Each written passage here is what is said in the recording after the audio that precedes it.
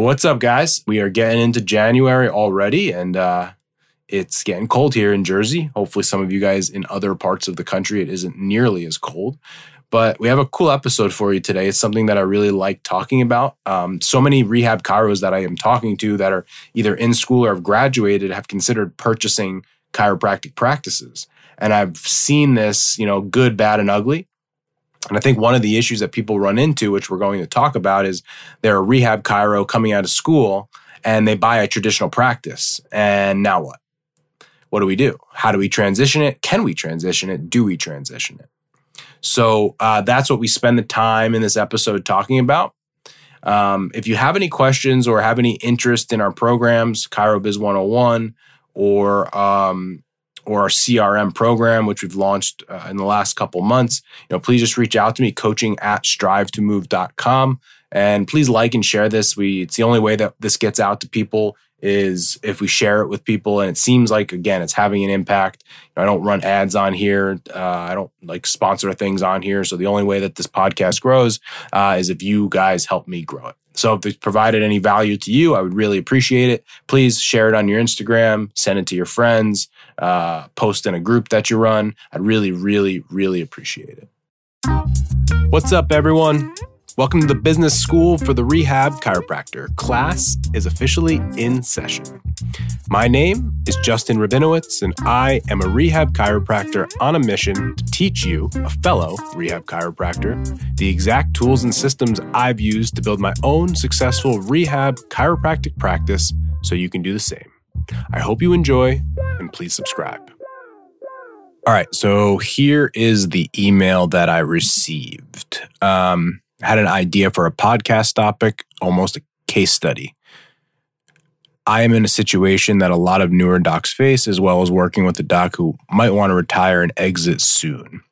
I was connected with a chiro who was looking to semi-retire in the near future, going from working 3 days a week down to 2, while selling his practice in the process, hoping to stay in the office just to treat his patients he's been seeing for years. He also owns the building and rents part of it out. Blah, blah, blah, blah, blah. There's a lot of other things here. He also has blueprints already made to dig out the back with private bathrooms and potentially build out for a previous doc he worked with that wanted to do rehab, but that doc, his son, decided to move on to his own space, which I think is important. We'll come back to that. The building is standalone. I won't give away the location so that we don't give away the guilty parties. He has been practicing since the late 80s and has been known as the sports guy, quotes, zero actual rehab.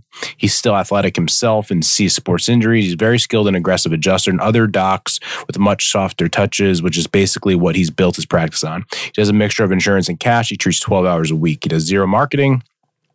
I asked him about his Google My Business page when I first started to update the hours, and he said, "What's Google My Business?"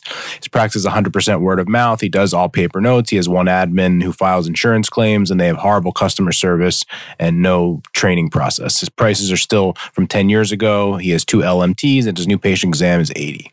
The question would be, when taking over the practice, that's more of a rack 'em and crack 'em 5-minute appointments, how would you handle the transition? And then there was another email just to kind of finish it off. One last question regarding branding and marketing. His clinic name is the name of the clinic, and it's been there for 30 years, so every person in the community knows it. And obviously the person buying it wouldn't be that person. Would you change the name? All right, so there's a lot here. A lot here.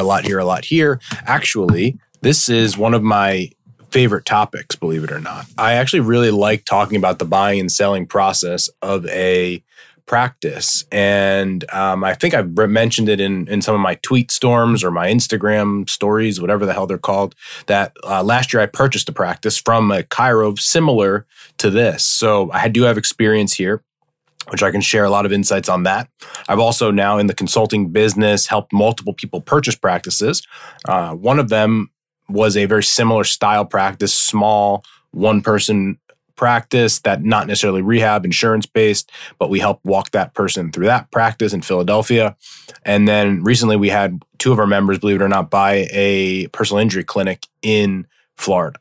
And so an interesting mix of this. And in addition to that, we've also done consulting work, and I'll give a shout out to Hannah Matheson, our marketing director. She's also consulted with cash-based PT practices that have purchased practices and kind of implemented marketing systems into their practice. So we do have a lot of experience with this buy and sell thing. And also, as I started to get more into doing this and people were asking more questions about the purchasing and selling of practices, I was connected with an attorney who works really mergers and acquisitions in acquisitions of healthcare practices.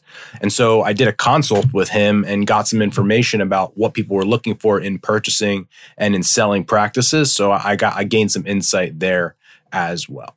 So if we go back to the email, first of all, it's a very, very classic case. And I guarantee my listeners, there are many that are in this position who they might be graduating and might want to purchase an established practice, but they want to do rehab and the practice is old school. The guy graduated in the 70s or the 80s or something like that. And the practice is, it's a normal practice. It might not be like I'm trying to cure cancer with a subluxation, but it's also, not what we would consider to be, best practices in 2023. And so what do you do?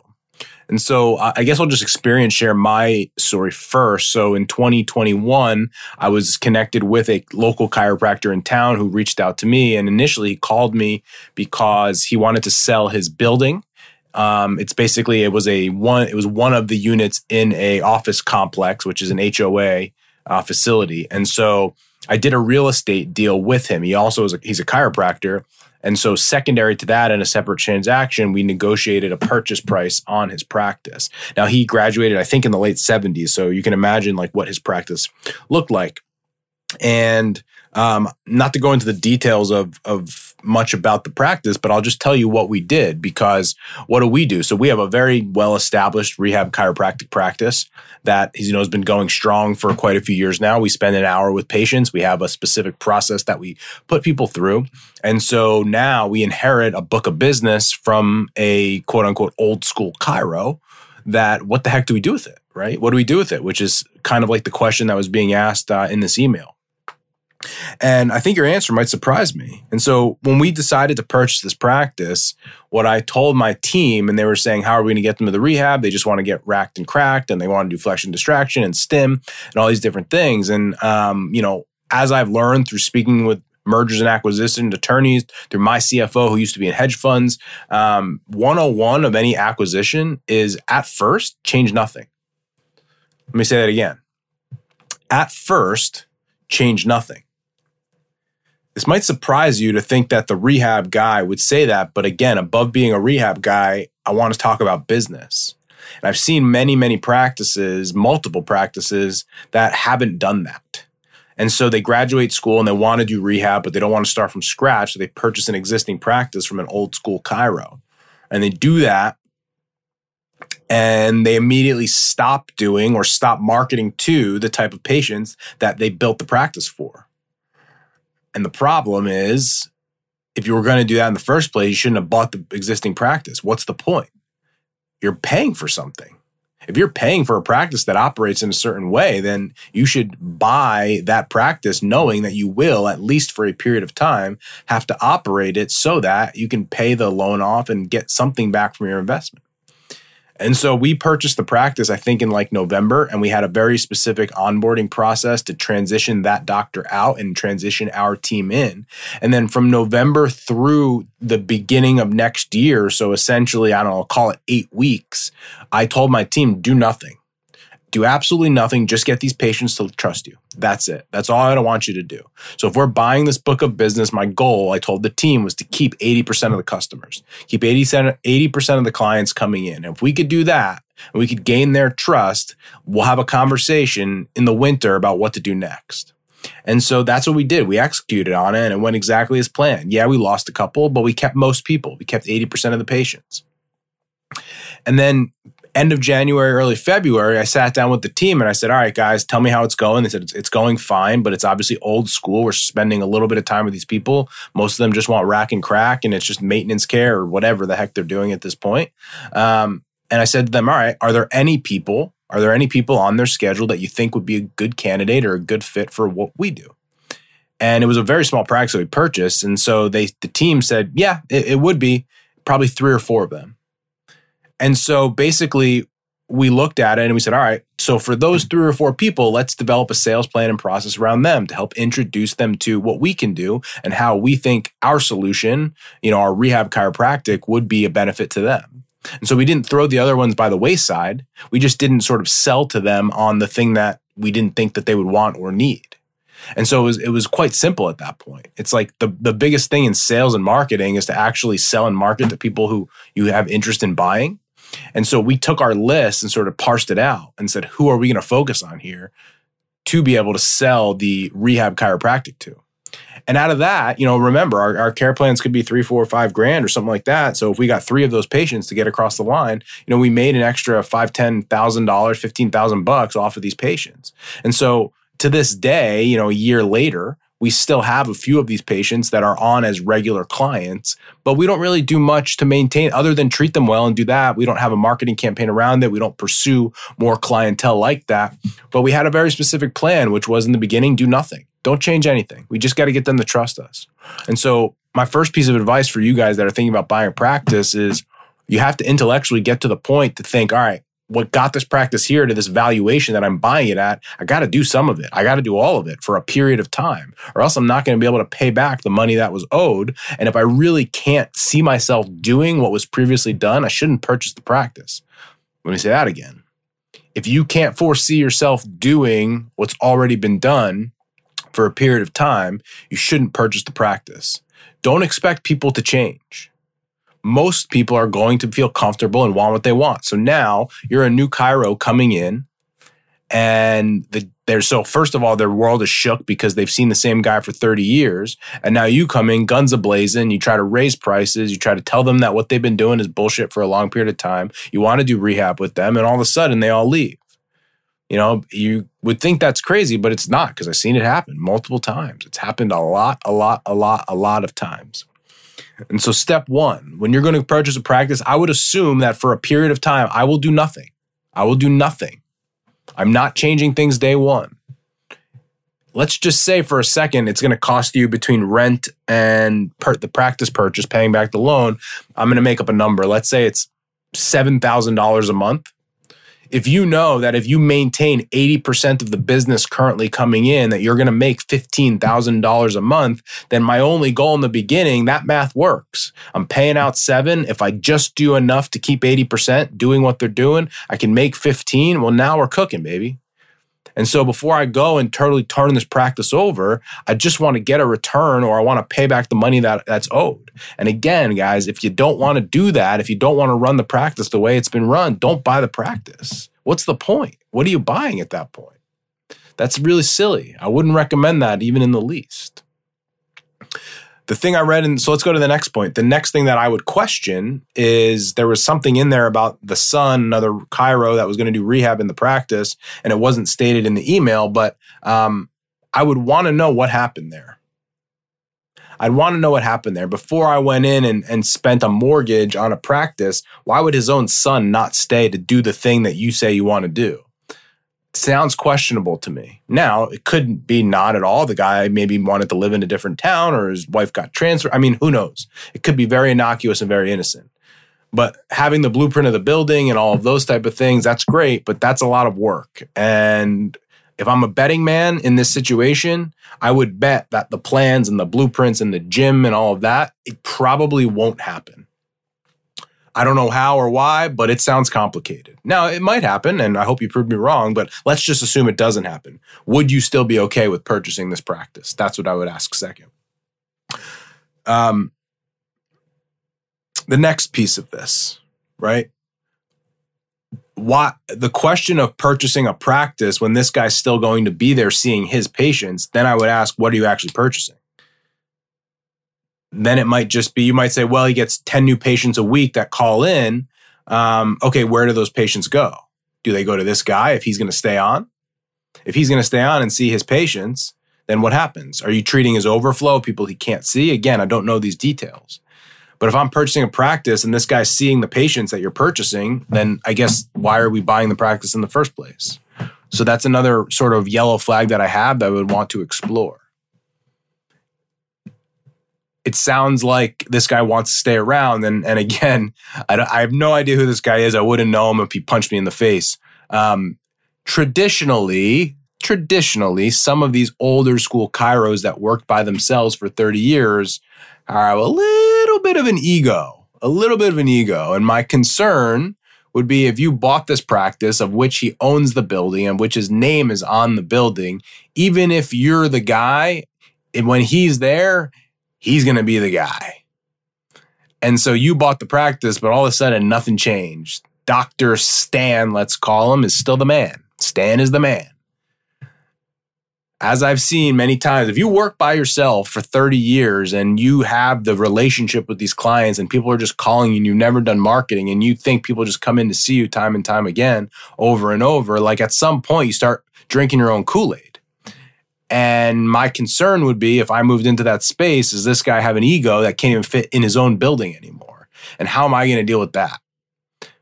Because that is not something that I'm signing up for. If I'm going to own a practice and buy a practice, one of the reasons is because I want autonomy and I want freedom and I don't have to deal with another owner or egomaniac in there. There's enough ego in there for one person. And so the guy owns the building, his name's on the building. He wants to stay and treat patients and blah, blah, blah, blah. Concerning, very concerning to me. Don't know the guy, but wouldn't be my first choice. Beyond that, the practice is named after the guy. Guys out there, this is one of the reasons potentially not to name after the practice, though maybe not as big of a deal as we think. In my opinion, if it were me, again, rule number one, in the beginning, change nothing. So if you buy the practice and rebrand it day one, then again, what are you buying? Part of what you're buying is the brand and the brand equity. If you're saying that people have been coming there for 30 years, you are buying that in theory that people will still keep coming. And so in the beginning of an investment, if I'm thinking about it, what I'm going to do is as little as possible to just make money. I'm going to do everything that he was doing before. I'm going to treat the way he was treating. I'm going to try to become that guy, at least for a period of time. I don't know how long that is. Is that 6 months, 12 months, 18 months? But remember the reason why you're buying the practice. Don't buy the practice if you don't want to do what that guy was doing. Now, growth conversations. This is where I think it gets a lot of fun. I was talking to a buddy of mine a few weeks ago. He's a chiropractor, but he's very, very handy. And he was talking to me about business and talking to me about how he just purchased a house. And it was interesting because as he was talking, he was saying, I bought this house. I don't know if we're going to be here forever, but it's in a good neighborhood. And, I'm going to fix the kitchen and I'm going to do the mudroom and I'm going to, fix the garage and all these type of things. And when it's all said and done, I think I get a couple $100,000 more for this house. Essentially, he was going to flip the house. And it was funny because later in the conversation, we were talking about business. And I said to him, the way that you described the house about how you could just look at it and say all right, if I just do this and this and this, it's going to be worth X amount more. He said, yeah. I said, that's how I think about business. And so in theory, this business that you're purchasing is just like that house. What are the things that I can do if in theoretical, if it was a stereo, if I could just turn the knobs? What are the knobs on this practice that I could turn to get my money back or get more money as fast as possible? How could I double the practice overnight? And so what I'm looking for there is opportunity. And so when you're saying that this guy never did any marketing, well, if you're doing zero marketing, theoretically, if you do any marketing, you should grow the practice. That would be a really quick way to quick win. He's a mix of cash and insurance. And so let's say he's undercharging. Well, if new patients are 120 right now, well, the next new patient that calls, what if it's 150? And what if follow-up visits, instead of them being 80, are now 95? And what if we have packages instead of one-off sessions? If the PVA is 6, what if it can be 10? Those are all sort of dials or levers that I can turn very, very quickly day one to just fix what's already there. Now, you might be asking, well, you're going back on what you said. You wouldn't change anything. I'm not talking about the existing patients. In theory, the new ones that are coming in, what can I do? How can I impact that business? I talked to one practice owner a few weeks ago, another practice owner, and they told me they bought a practice in Ohio that was insurance-based, and they were able to double the practice because what they realized with the previous owner who had a really strong practice, she was underbilling a ton.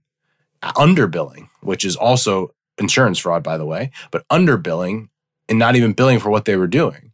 And so the collections per visit in a medium volume clinic went up $15, $20, $25 per session. That's $100 an hour at 4 patients an hour. And within a year, that practice took off.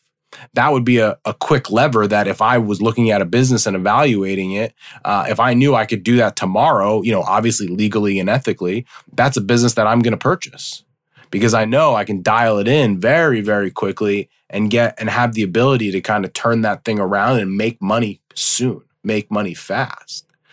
So what are the opportunities to help grow this thing? If it's a marketing plan, Google My Business, email sequence, sales funnel, PVA, lifetime value, all those different aspects of the practice that I'm just looking at. I'm looking at the numbers on paper. I'm thinking about it like a house that I can flip. If this practice is doing 30 grand a month, if I do these 3 to 5 changes over the next year, can this practice be doing 50 grand a month without doing that much more? That's a $400,000 to an $800,000 business in a year.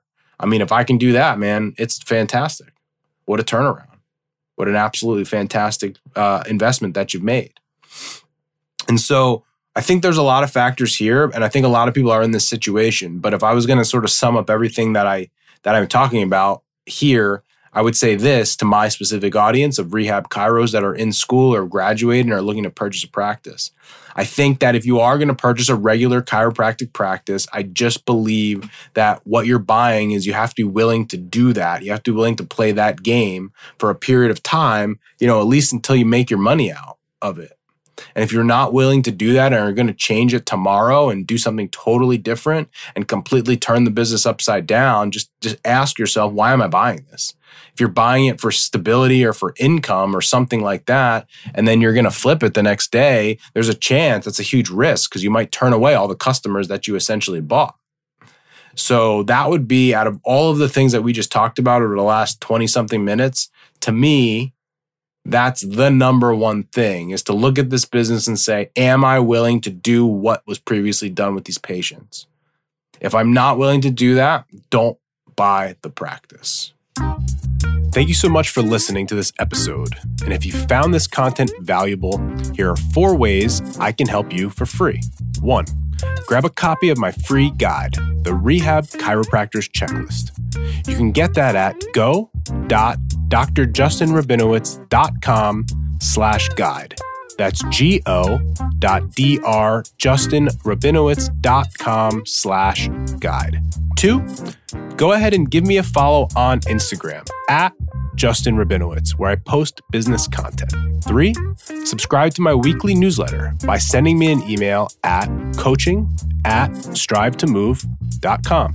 And 4, leave us a 5-star review so we can gain access to more influential people and bring those lessons back to you.